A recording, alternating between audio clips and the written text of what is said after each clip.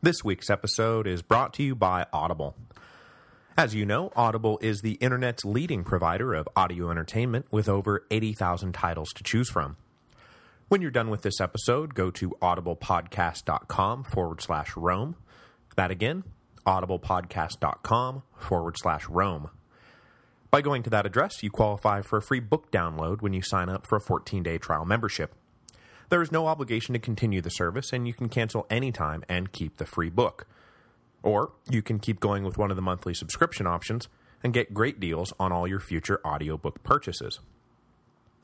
This week, I'm going to go with a golden nugget from American history recommended by listener Van Irvin. The complete, unabridged Lincoln-Douglas debates, which features David Strathern and Richard Dreyfuss playing Lincoln and Douglas respectively. Awesome rhetorical sparring from two masters of the English language. Just remember to go to audiblepodcast.com/Rome so that they know who sent you.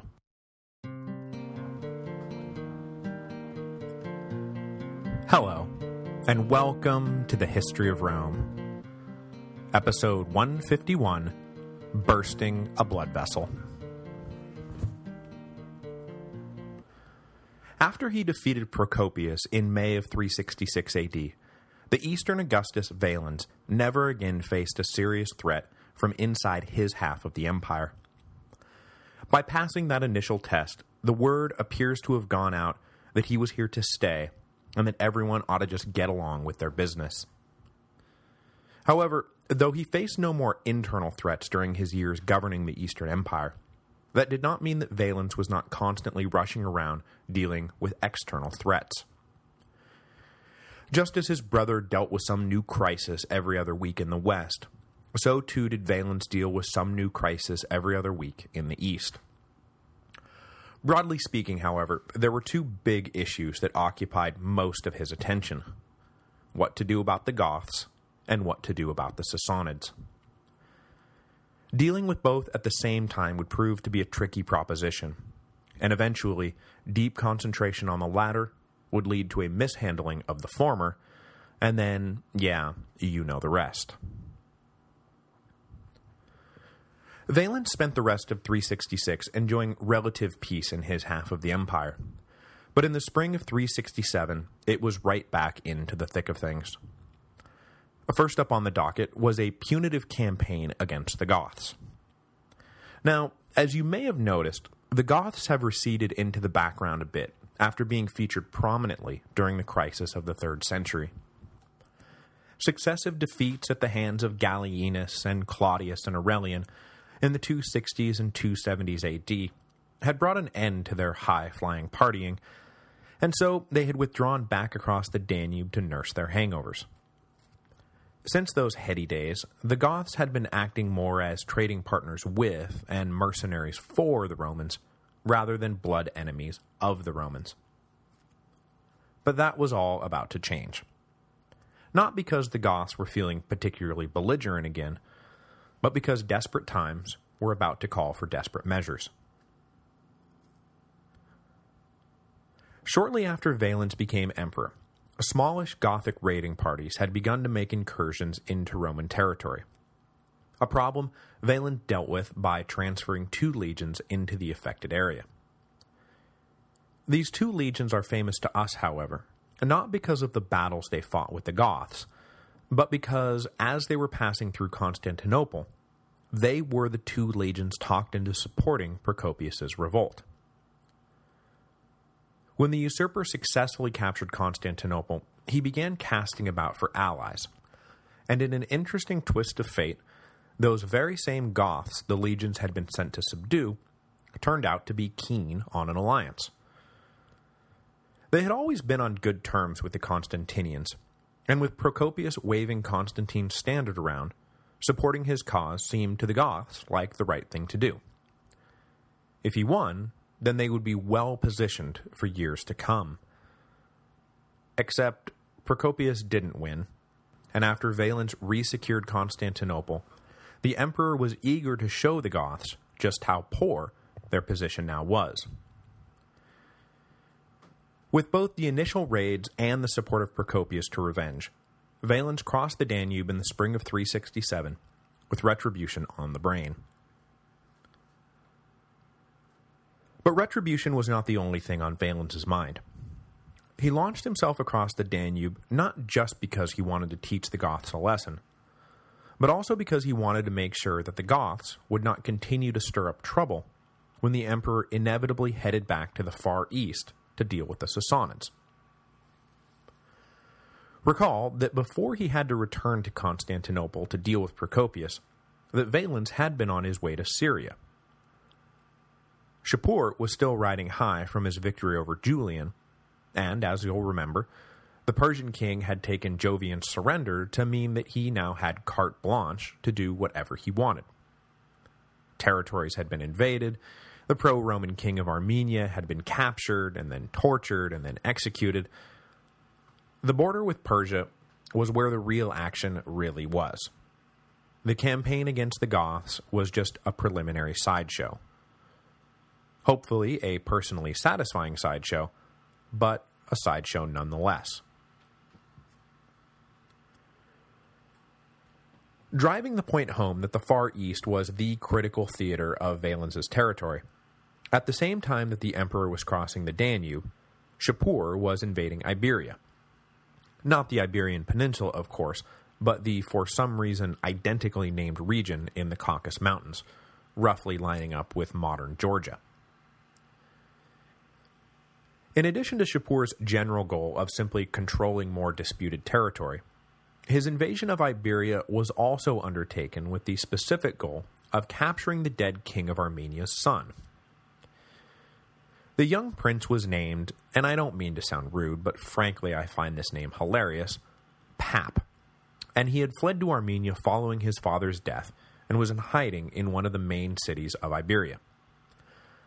Completely eliminating the pro-Roman royalty of Armenia was obviously in Shapur's interests, so the Persian king laid siege to the city that sheltered young Prince Pap. Meanwhile, back in the central part of the empire, Valens was finding his campaign against the Goths to be much less satisfying than he had hoped. As soon as the legions crossed over, the majority of the Goths, or at least those Goths who had sided with Procopius, fled up into the Carpathian Mountains to avoid a confrontation. They were led up into the mountains by a charismatic leader named Athanaric, who will, just so you know, pop up repeatedly in our story as we move forward. At least partially aiding Valens in his hunt for Athanaric, though, was another Gothic leader, who will also pop up again and again as our story unfolds, a fierce rival of Athanaric's named Fritigern. Despite their mutual desire to see Athanaric in chains, though, there was just no upside to marching into the mountains to track down some scattered Goths, and so the campaign of 367 turned out to be an empty affair for Valens and Fritigern. The next year was even more frustrating, as heavy rains flooded the Danube and made crossing over an impossibility.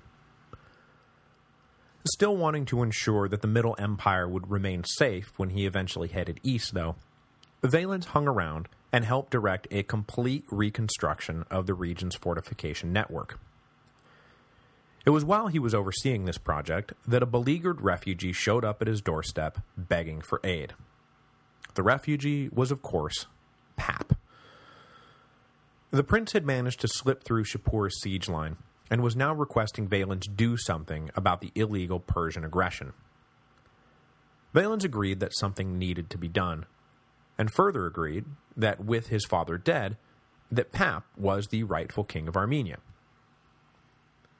The emperor ordered a couple of legions to escort Pap back to Armenia and see him safely restored to the throne as soon as the next spring arrived. In the spring of 369, then, the focus of the emperor was clearly shifting toward a confrontation with the Persians. With the Danube's water receded, he once again crossed over the river with the overriding goal of quickly bringing Athanaric to some kind of battle, defeating him, and then working out a peace agreement. It didn't have to be the world's greatest peace agreement, but Valens did want it to come after some kind of Roman victory, for obvious political reasons. Obliging the emperor's strategy, this time Athanaric did not flee into the mountains, and Valens was able to track him down. An oversized skirmish broke out, the Romans drove off the Goths, and Valens declared victory. He then headed back across the Danube to Roman territory, and summoned Athanaric to come talk terms like a good little supplicant.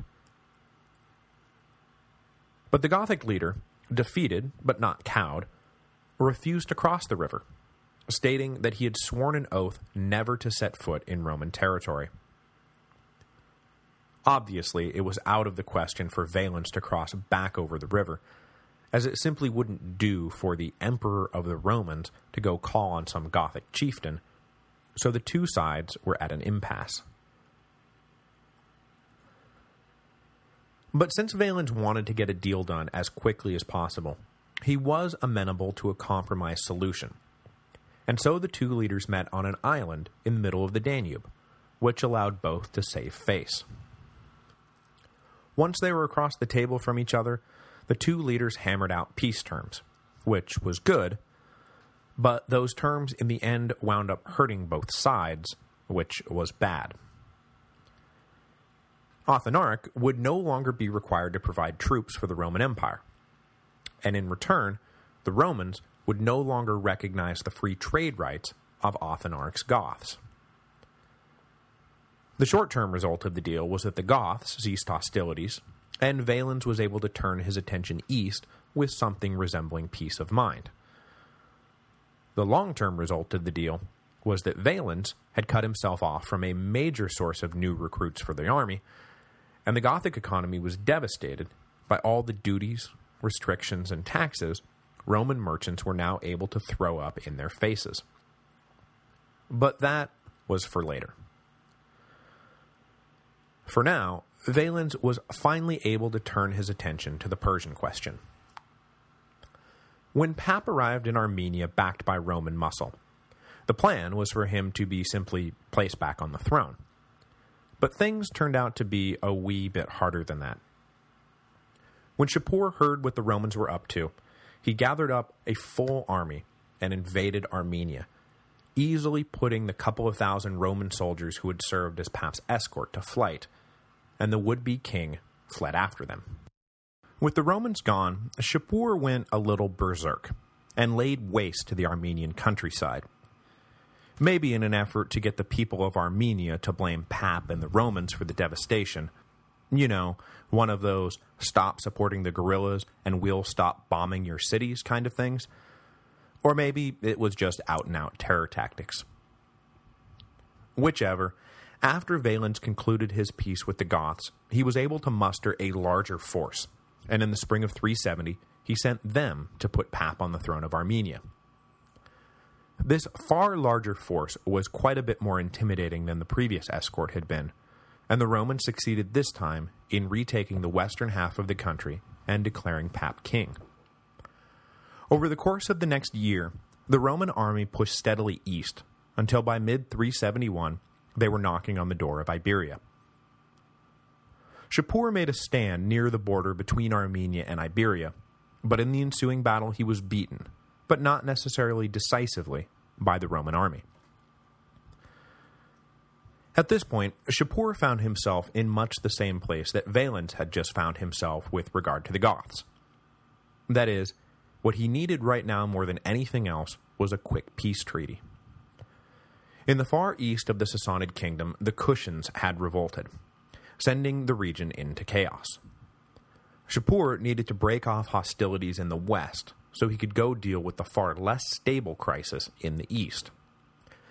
The Persian king and the Roman high command at the scene came to terms establishing the pro-Roman neutrality of Armenia, the independence of Iberia, and, treaty in hand, Shapur raced toward India. This would have all been well and good for Valens, had not Pap turned out to be a bit of a despicable jackass. Upon assuming control of Armenia, Pap proceeded to alienate the ruling aristocracy, the common people, and the Roman ambassadors. At some point between 371 and 374, things with Pap came to a head, with the young king's execution of a bishop possibly serving as a breaking point. Valens decided to take care of the problem once and for all. Sick of getting nothing but aggravating reports about what Pap had done now, Valens decided to just start over. He ordered his men in Armenia to arrest Pap and execute him. No one in the country was really a fan of Pap's, so I'm sure Valens was figuring an assassination wouldn't really be too much of an issue. Except that when Shapur found out about it, he decided to make it an issue.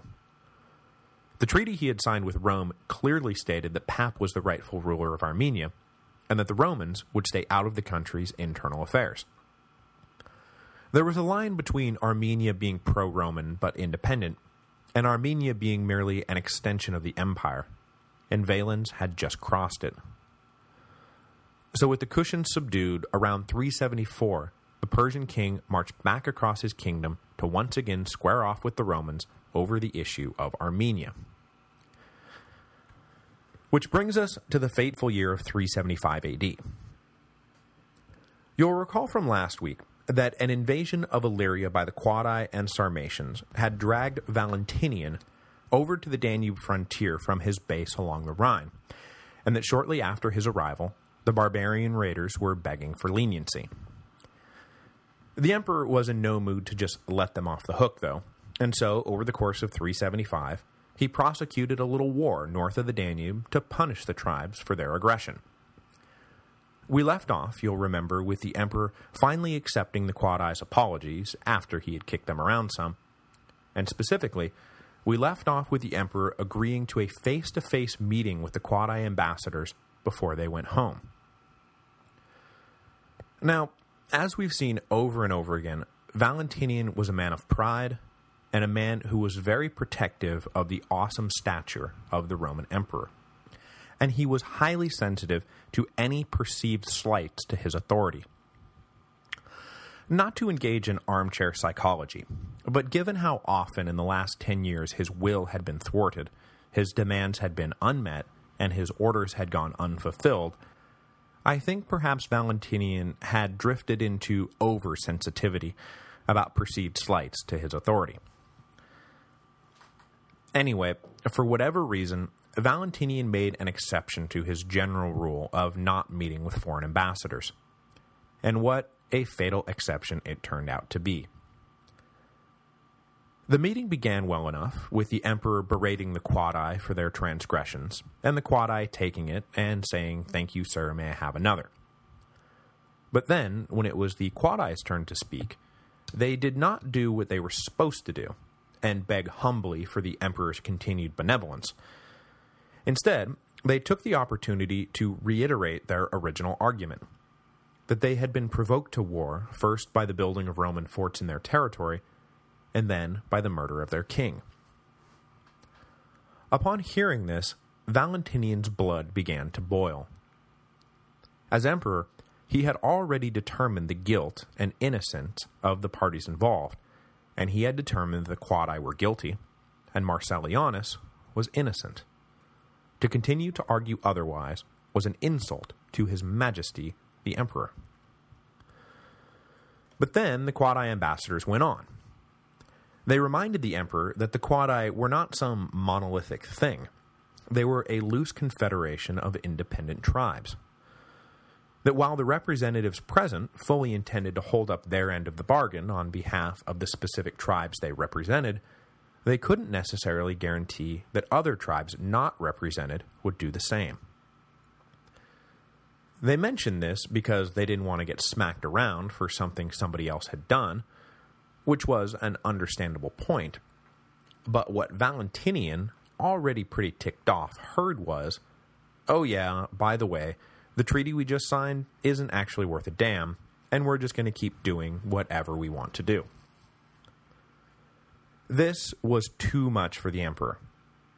He got up and began angrily berating the Quadi ambassadors for their insolence, picking up steam as he went along until he was in the middle of a full-blown screaming rant. At the peak of this tirade, the emperor suddenly paused. And then, he fell over. Court officials rushed to his side and attempted to revive him, but to no avail. Valentinian had worked himself up into such a towering rage that he had suffered a fatal stroke. He was 54 years old and had ruled the empire for almost 12 years. His death is by far my most favorite of all imperial deaths. As I mentioned when Valentinian first became emperor, his legacy is difficult to assess, in no small part because Ammianus Marcellinus, one of our prime sources for this period, clearly doesn't like Valentinian one bit. Marcellinus constantly paints Valentinian as an arrogant, uneducated boor, which he may well have been, but is it safe to assign all the bad things that happened during his reign to the emperor's lack of character? Maybe yes, and maybe no, but we just really don't have that much to go on. What I think is clear, though, is that Valentinian's reign was a transitional period for the West, not at all in a good way, and that the emperor did very little to help turn the situation around. He seems to have spent a lot of time acting like he was living in the age of the Antonines, when the empire was well-run and all-powerful. But he wasn't. He was living in a time when the empire's grip over the provinces was slipping, and, while still powerful, could not simply do whatever it wanted to do. There were chinks in the armor all over the place, and instead of recognizing that obvious fact, Valentinian appears to have walked around like the Roman Empire was still invincible. That said, he was effective, eventually, in dealing with the crises that erupted during his reign. The Alemanni were pushed back, the loss of Britain was staved off, the problems in North Africa, first a corrupt administration and then a local revolt, were both resolved, and just now, the Quadi and Sarmatians were back on the north side of the Danube, even if their attitude had just accidentally killed him.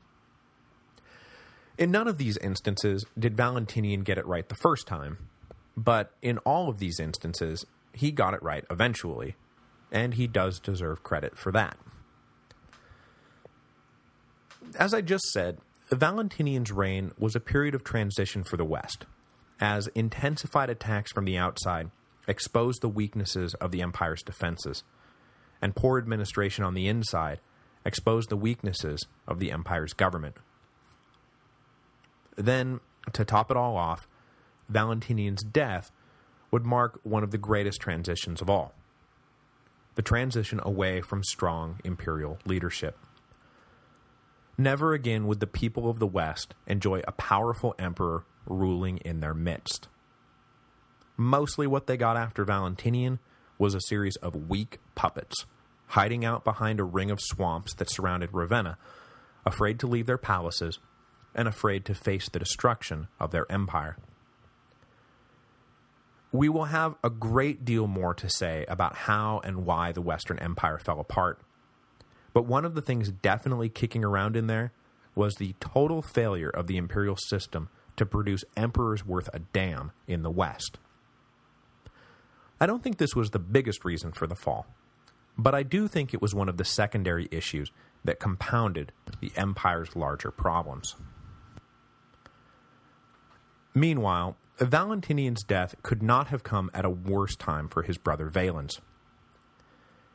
If there was ever a moment when two strong emperors were needed, then right now was that moment. In addition to the fact that war with the Sassanids was looming once again, a revolt had broken out in Cilicia. Preparing for war in the east meant reassigning troops away from the Danube. The revolt in Cilicia meant reassigning more troops away from the Danube. Pretty soon, the northern frontier was dangerously under-garrisoned. Then, the craziest thing happened. An army of Goths began to mass on the north bank of the Great River. But they weren't looking for a fight. They were asking for asylum. The fearsome Goths asking for asylum? Who or what could they possibly be asking for asylum from?